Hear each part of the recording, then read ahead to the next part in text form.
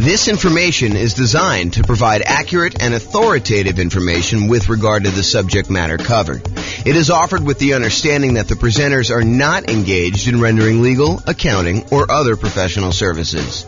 If legal advice or other expert advice is required, the services of a competent professional should be sought. Welcome to the Sioux Falls Real Estate Investing and Real Estate Financial Planning Podcast. Learn all about investing in real estate in Sioux Falls, South Dakota with a combination of real estate financial planning and modeling with numbers specific to Sioux Falls, plus syndicated, more generalized recordings of live and pre-recorded real estate investing classes, not all of them specific to Sioux Falls. Be sure to stay tuned after the podcast for a message from our sponsors. Well, good morning and welcome, everyone. I am your host, James Orr, and today we have another, I would say, somewhat exciting class. This is sort of the class to get you ready to get a mortgage to buy investment properties, whether that's doing it as an owner-occupant to do like the nomad strategy or house hacking, or to go out and just buy straight up non-owner occupant investment properties with 15% down with PMI or 20% down or 25% down or 30% down or whatever it is you're doing there. So today is sort of like the preparation, like the things you wish you could have known preparing to go get a mortgage. That's what we're going to cover. So number one, it is important, I think, for you to understand the qualification requirements that the lender is going to have for you way before you are actually about to get the loan. In other words, you should not do this. You should not say to your real estate agent, let's go look at properties tonight, find the property that you want the first time out accidentally, which happens all the time, and then be scrambling to figure out what you need, what you should have done 3 months ago in order to get your loan. The time to do all of this work, the time to find out, hey, what am I going to need to provide to you? What are the qualifications for this particular loan program that I'm looking to do? How does it impact me with my specific credit score? And I will tell you, we are in a state of flux. I'm recording this live on April 27th, 2023. And I believe May 1st, a whole bunch of lending changes hit the market. So you really do want to call your lender and find out, hey, what are the requirements going to be for me? How is this going to impact me with my specific credit score going to get this, whatever it is you're trying to do? And so you need to call your lender. You need to find out exactly what the qualifications will be long before you are out looking at properties ready to buy a house. You really want to take care of this stuff and this is more of a bigger picture, like philosophical thing. You want to be strategic about your real estate investing. You don't want to be just focused in on, okay, the very next thing I need to do, let's just focus in on doing that. No, I think you need to be thinking 1, 2, 3, 4, 5, 6 steps ahead, which is why I think you want to go through the process we've outlined for the entire real estate investing strategy. Sure, you can do it if you're like under the gun and you feel compelled to really do it right now. Yeah, you can do some things and then kind of like learn as you go. But it is better for you if you have an understanding of the entire process laid out and you can be thinking a couple steps ahead. As you'll see in some of the tips we're going to give you here, it helps if you started this stuff 6 months, 3 months, at least a month before you're ready to go so that you can do some things to improve your cash flow, optimize your real estate investing, optimize the loans you're getting, understand like some of the criteria, how these things fit together, how they work, and what your limitations might be so you don't kind of paint yourself into a corner or get yourself in a situation that you don't want to be in. Okay, so step number one is definitely call your lender to find out exactly what the qualifications will be long before you're going to actually apply. And if you're self-employed, this is even more important in my opinion. It is different than being an employee. And I personally have gotten caught up in this. I'll probably tell the story. I've told the story before, but if you haven't heard it before, I'm sure I'll tell the story again in the future where I was going to get a loan. And because I was an owner of a company, I got stuck in this situation where I could not qualify for the loan, even with amazing income, even with amazing reserves. I ended up having to buy the property. I ended up buying 2 properties at the same time, and ended up having to buy one of the properties for all cash. And the other one, I had to get my parents to co-sign with me. A year later, when everything was kind of like unworked out and they kind of like all cleared up, I was able to just do a refinance on the property. But it was very weird as a 45-year-old man calling my parents and saying, hey, so really weird things going on here. I'm trying to buy 2 houses. I'm going to buy one of them all cash. I don't want to liquidate some other investments to buy the second one cash, and I'd really like to have a loan on it. Would you be willing to co-sign for me on this loan? And so I revealed to them like all my stuff about my finances and kind of like talk to them. But anyway, I will tell that story another time. But realize that when you are self-employed, it is different than when you are an employee. The rules are different. They're going to need 2 years of tax returns. They will need to show increasing profits over those years. Okay. And don't be penny wise and pound foolish. I know there's a lot of folks out there, I'm not saying this is you, but I know there's a lot of folks out there that they think the name of the game is 100% reducing how much money they make by maximizing the expenses they have and showing almost no income, so they have almost no taxes on their tax returns. That is what I would call being penny wise, being pound foolish. If you want to be a real estate investor, you need income in order to qualify for loans, okay? So maximizing your deductions to minimize your profit and therefore taxes might seem like an amazing idea until you can't qualify for a mortgage. Then it's not such a good idea, okay? So if it's a legit expense, write it off. And ideally, increase your profits so that you can't maximize, you can't actually write everything off. Be like, look, I'm trying to maximize my kind of like tax deductions and everything by having legit expenses, but I'm making so much money that that is not a problem. Ideally, you want that, right? You want to have a very profitable business, but you also don't want to like take every single deduction that you can and hurt yourself by not being able to get loans. So this is why I'm telling you, you need to do this stuff way ahead of time. If you're trying to like fix your tax returns, it's hard to go back and fix 2 years of tax returns to like fix these issues. So you got to be thinking way far ahead to do this, okay? And that's why it's great that you're taking this class and you're understanding what needs to happen there. Okay, next tip, know and improve your credit score. So I would recommend you use one of these like free credit score websites. I personally use the creditkarma.com one, although you can use any other ones you want. I'm sure there's other ones out there. But these are sort of like websites that give you an idea. It's not exact, but it's a really good start, okay? So you go to these websites, you log in, you can find out approximately what your credit score is. You can find out some of the things that are impacting your credit score, good and bad, and you can work on fixing those things, whatever they happen to be. If you notice on there's something ugly that you're like, oh, that's not correct, then go get it fixed. If you got something on there that's ugly and it is true, and you know that you probably should have paid that bill, maybe you go and that's one of your key areas of focus because you really do want to improve your credit score. Okay. Now, lenders are typically going to use your middle credit score. There's usually 3 scores. And the lenders are typically going to use your middlemost one. So they're going to ignore the low one, they're going to ignore the high one, and they will use your middle one. There probably are some exceptions to this. I'm sure these policy changes over time, but realize that's what I think you're going to see. Talk to your lender to get the definitive for your situation with whenever you're actually doing it. Now, it is a federal law, I believe, that you can request a free copy of each one of your credit reports each year. So there's 3 different reports. I don't remember the name of them, like Equifax, TransUnion, and something else, right? So there's like 3 different ones, and you can request a copy of them for free once per year for each.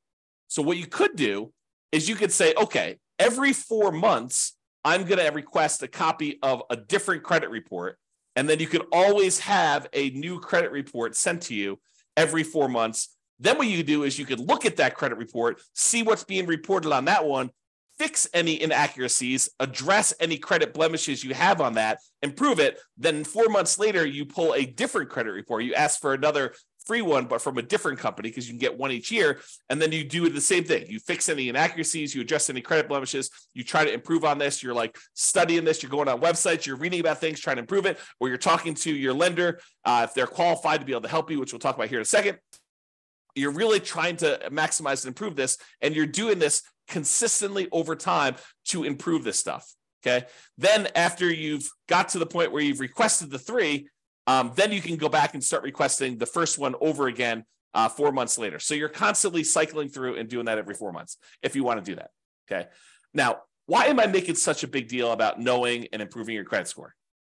Because your credit score can impact your interest rate, the mortgage interest rate you can get, which impacts your cash flow.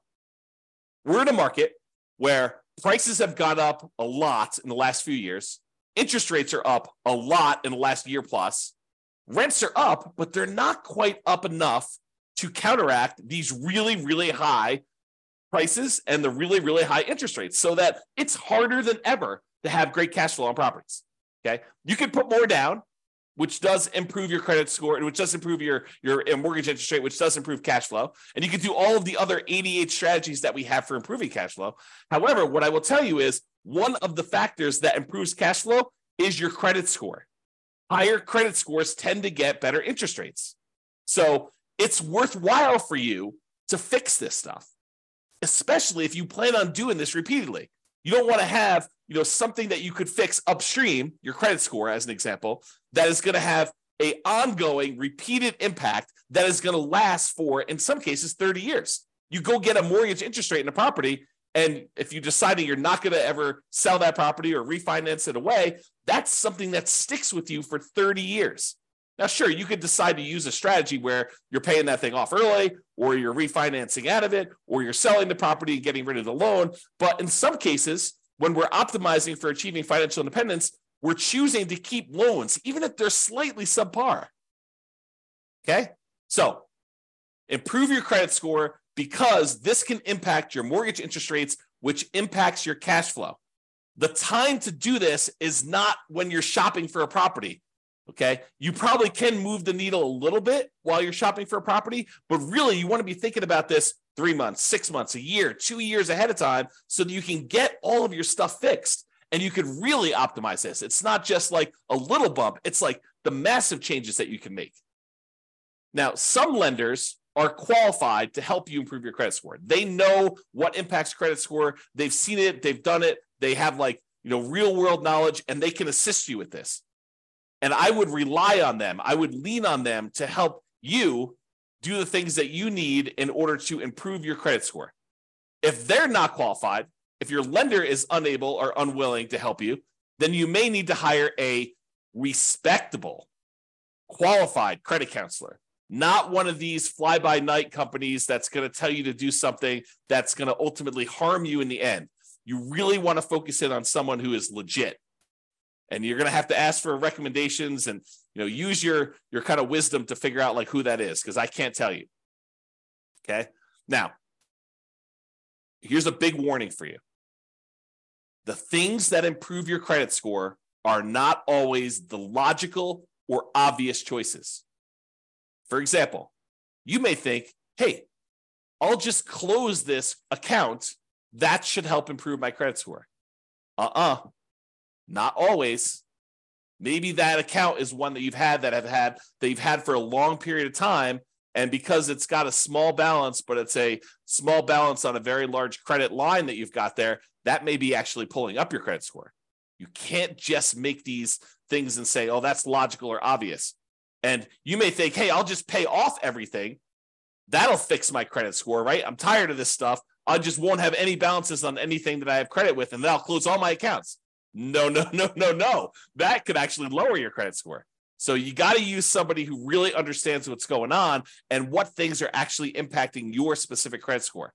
And you could do this over time with the help of a professional, your lender, or either your lender if they know what they're doing, or a credit counselor, or in some cases, maybe your real estate agent does know, or someone else knows as well. But be careful. Okay. Now, when you're not using your credit score, lock it down. Lock it down until you're ready to use it. This is a major asset for you. Your ability to get these mortgages is a huge factor in you being able to successfully invest in real estate. Yes, you can do it if you don't have credit yourself, if your credit is bad, but it is so much easier, so much better if you're able to go and use your own credit score in order to qualify for these properties on your own.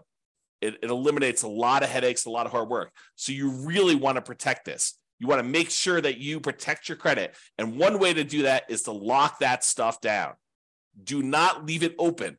Don't allow people to go. You want to make it so that it's inconvenient for you to go buy anything with credit, where you got to call up and you got to say, okay, unlock my credit score for 24 hours so that, this company that I'm using to get whatever loan you're doing, a car loan or furniture loan or whatever you're doing there, or don't do those at all. But I mean, really, you could go and do this and lock it down after you're done. Immediately lock it back down. Protect yourself, protect your credit. Protect the credit of your family members too. And this is not just you, but if you love somebody, help your parents lock down their credit score, right? Because you don't know when they're going to start to get a little bit confused, and they may do something that they will regret. Help protect them, okay? All right, so lock it down until you're ready to use it.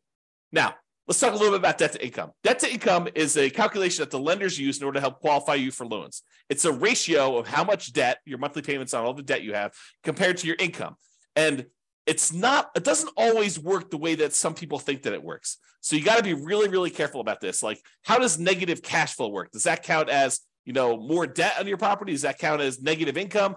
So there's some calculations we did it. I did an entire 2-hour class on this. I'll put a link in the show notes or something like that so that you guys can access that, because I can't reteach a 2-hour class. But I will tell you, understanding your debt to income, what it is for you right now, walk with a lender and help them walk you through calculating what yours is and understand what goes into the calculation. Your lower the debt to income is, the better. Now, when we do our modeling for the real estate financial planner, you've probably seen it when you go to your city, kind of modeling, and you've seen all that stuff. One of the things that we actually calculate and we show for the entire model is what the debt to income is for that person doing that particular strategy. And it's one of the things we measure as a measure of risk. The lower your debt to income is, the less risky the strategy is for you.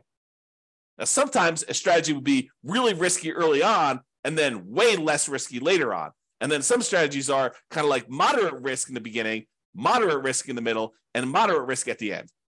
And you have to choose which one of those is going to be better for you. There's ones that I think I prefer, right? I'm okay taking a little bit more risk early on, knowing that I'm going to be way less risky later.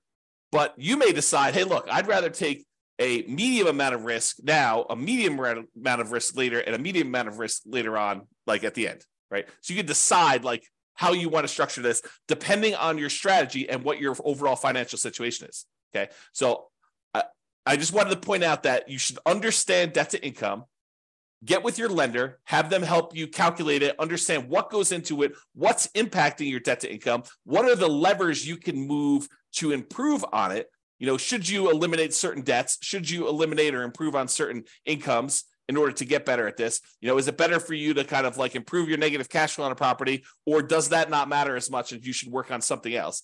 Understand what that means to you and go watch that second class where I go into 2 hours worth of detail on this, how the calculation is done. I'll give you some examples and all the things that impact it.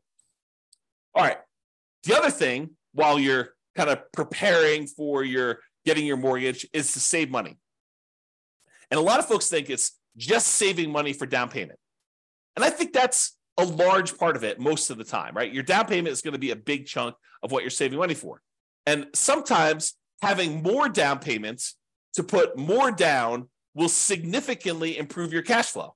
I think there's a lot of folks obsessed about cash flow on properties, and probably for really good reason.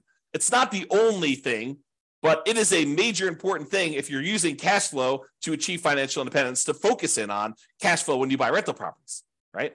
So I think a lot of folks are focused in on cash flow, and we tend to focus a lot on cash flow. I mean, a lot of the classes we do are about optimizing your cash flow on your rental properties, like the 88 strategies and all the different variations on that and all the different things we could do to improve cash flow. But one of the things we talk about when we talk about improving cash flow is putting more money down and the multiplied impact that can have. Sometimes it's just reducing the amount you're borrowing. You put more down, you borrow less, so your monthly payment's lower. That means your cash flow is improved. Sometimes by putting more down, we kind of pass a threshold for the lender where that actually changes and improves the interest rate. The interest rate for someone borrowing, 80% loan to value is higher than someone borrowing, a 75% loan to value, putting 20% down versus putting 25% down. Your cash flow will improve because the interest rate changes from that. It's not just that you're borrowing less, it's interest rate improvement as well. So having more down payment can improve that. Not just borrowing less, but sometimes it'll also eliminate PMI. If you were going to put 15% down, but now you can actually go in and put 20% down and get rid of PMI, that's pretty significant. And we've talked a lot in the past about how, what is the return, the extra return you're getting on this extra down payment, and is it worthwhile to do that? We've done some classes recently on how to do those calculations, so go watch those as well. But while you're preparing to get your loan, you're saving money so that you have this down payment. In addition, you're saving money so that you can, at your option, if it makes sense to you, choose to prepay any private mortgage insurance. If you're doing a loan like you're doing house hacking or Nomad, and you're putting 3.5% down to buy a duplex, triplex, or fourplex with an FHA loan, or maybe you're even buying a single family home with 3.5% down FHA, or maybe you're going and you're doing like a nothing down VA loan, which is not going to have PMI, but maybe you're doing all these different things where you have these low down payment options below 20% down, and you're going to have private mortgage insurance on those. You want to have the choice. You want to be able to do the math and say, hey, it's mathematically better. It improves my cash flow significantly if I can prepay this PMI. And prepaying PMI is whatever it is. You've got to call a lender and find out, but maybe it's $5,000, maybe it's $7,000, whatever it happens to be for you. And you want to have that option. You don't want to be forced to pay monthly PMI because you don't have the choice. You didn't save enough money to do that. You want to be optimizing your cash flow by deciding whether you do this. So saving money to prepay PMI is important. Making sure you have enough money, you save the money so that you have the closing costs and you don't have to negotiate and have seller concessions, because it's not doing seller concessions by choice because it optimizes your investment, which it often does, but you want to actually have the choice of you paying closing costs yourself to improve cash flow, not raising the price and getting the seller to include some seller concessions in there. Okay, so saving money for down payment, prepaying PMI, closing costs, and maybe, as we covered in a separate class and like multiple times, is buying down your interest rate. It may make sense for you to have extra money to buy down your interest rate because that could improve your cash flow a lot. So taking that extra money to do that. And then, of course, you would not ever buy an investment property without having adequate reserves. At least 6 months, in my opinion. Now, you may decide, hey, look, I'm liquid in a whole bunch of other ways. I feel really, really comfortable only having 3 months of cash liquid reserves. That's your prerogative. It does add a considerable amount of risk, but I think at least 6 months of reserves. And I've been making some arguments lately to have 12 months of reserves. And I'll talk about that when I go over the whole reserves class. But you should be saving money and having reserves because, and I'm going to use strong language here, okay? You would be stupid to invest in real estate without having reserves, okay? You're asking for trouble. It's like intentionally going and putting yourself in harm's way because you just didn't plan. You got to plan. You got to have reserves. So make sure you do some type of reserves, invest, make sure you save the money in order to do reserves. And then finally, saving money so that if you're buying a property and you're putting less down and you're having some negative cash flow because you didn't put enough down. If you put enough down, you probably wouldn't have the negative cash flow, but you're choosing to put less down. Maybe it's 0% down or 3.5% down, or for FHA loan, or 5% down for conventional financing, and you're deciding you're going to have some, or maybe you're putting 20% down, and your market is such that it's really hard to make properties cash flow, even with 20% down or 25% down. I've seen that a lot, right? So maybe you have negative cash flow. Well, one of the ways you can make your investment more conservative, less risky, is you can set aside whatever negative cash flow you're likely to have, and you can calculate out how much that negative cash flow will be. You'll be like, look, the first year, it's whatever it is, negative $200 a month. But I think rents are going to go up about $50 in year two. So the next year, it's going to be negative $150 a month. And I think that rents will go up another $50 when I renew the lease the year after that. Okay, well, now it's only going to be a negative $100. And then the next year, rents go up $50 and your negative cash flow is going to be about $50 a month. And then the year after that, you raise rents $50 and you don't have negative cash flow at all. Well, you could sum up $200 a month in negative cash flow for the first year, $150 a month in negative cash flow in the second year, $100 a month in negative cash flow in the third year, $50 a month in negative cash flow in the fourth year, and then zero from then on. And you could say, what is the sum of all of that negative cash flow until this property is actually likely to be very positive? And you could set that money aside in a separate account, maybe right next to your reserves, might not be the worst thing in the world, and then have that money just sitting there because you've got negative cash flow coming. So why not set it aside? It's probably cheaper to set that negative cash flow aside than it would be to put more down in down payment and actually get rid of the negative cash flow. So you could do this calculation, right? And we will do this calculation in future classes because it's a calculation I do. But you can calculate out, hey, if I put this amount down, that reduces my monthly payment by whatever it is. It's about, the general rule of thumb is for every $10,000 you put down, you end up saving about $50 a month in your monthly payment. So if you set aside, $10,000 in order to reduce your monthly payment by $50, that would save you $50 a monthly payment. But if you look at your negative cash flow, if I save up $2,400 in year one, and $1,800 in year two, and $1,200 in year three, and $600 in year four. If I do my math right, that's probably around $6,000. I don't know exactly what it is. I'd have to go add them up, but just off the top of my head, it's probably about $6,000. Well, $6,000 to get rid of like your negative cash flow risk, right? It doesn't completely eliminate it, but it really reduces it when you set all the negative cash flow aside up front versus putting an extra $10,000 down just to save $50. Might be better to set that $6,000 aside for your negative cash flow. And that's what I'm talking about. Okay. All right. So saving money, down payment, prepaid PMI, closing costs, buying down your interest rate, reserves, and negative cash flow, setting aside any negative cash flow you have. All right. Let's talk about what you're likely to be requested in form of documentation from your lender in order to get the loan. They're likely to ask you for a loan application and or a personal financial statement. Okay.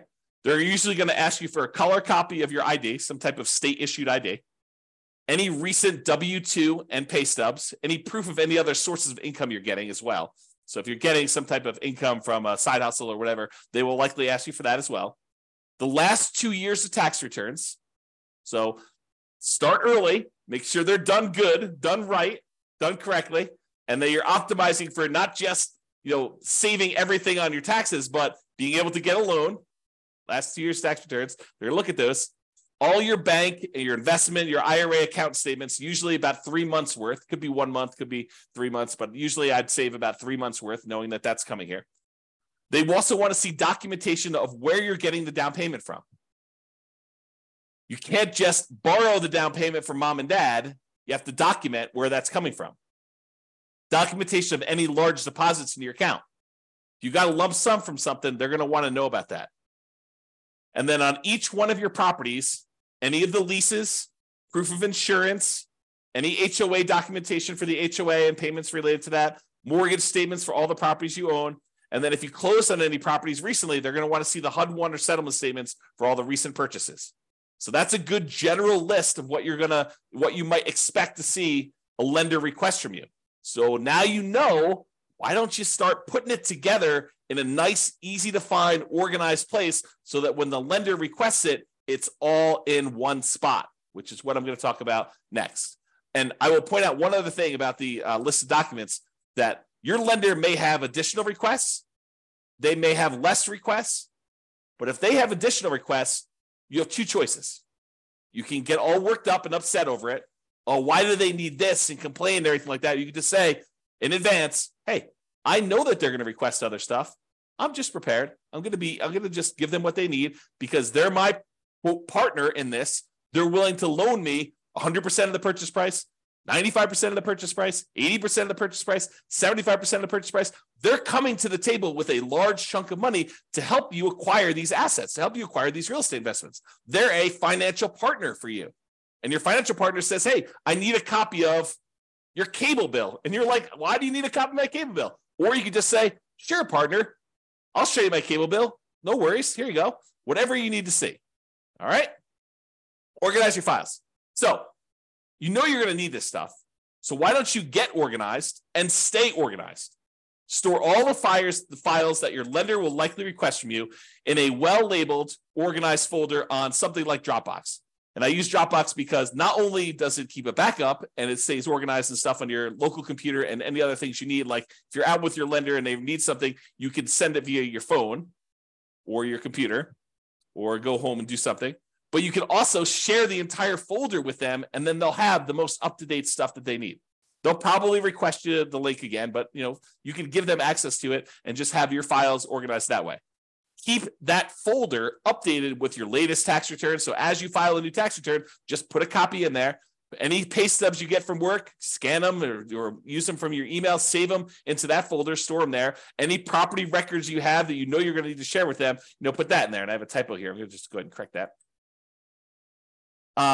As you get updated versions, save them there. That way all your files that you need to send to lender are all in one place. And this is especially helpful if you know you're going to be getting loans regularly, or you're going to be buying a bunch of properties all in a row, and you're going to need to use this like more than one time. It'll really help you. Okay? In conclusion, understand what the rules of the game are. what your expectations and the qualification standards are for getting loans. And then get and stay organized to make applying for loans fast, easy, and low stress. And I'll add one other thing. Start early. Be thinking strategically ahead of time. Okay? Start early. And think strategically.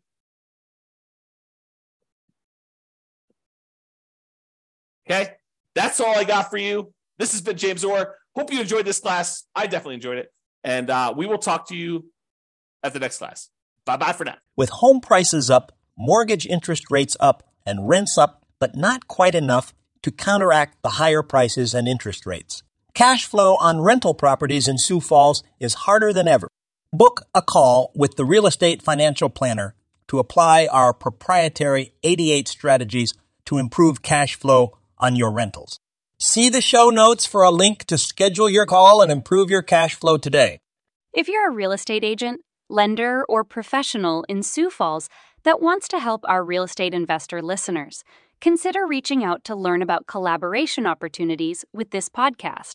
We'd love to add more value to our listeners by having you assist our investors buy, sell, and finance their real estate investments. See the show notes to schedule a call to discuss collaboration opportunities.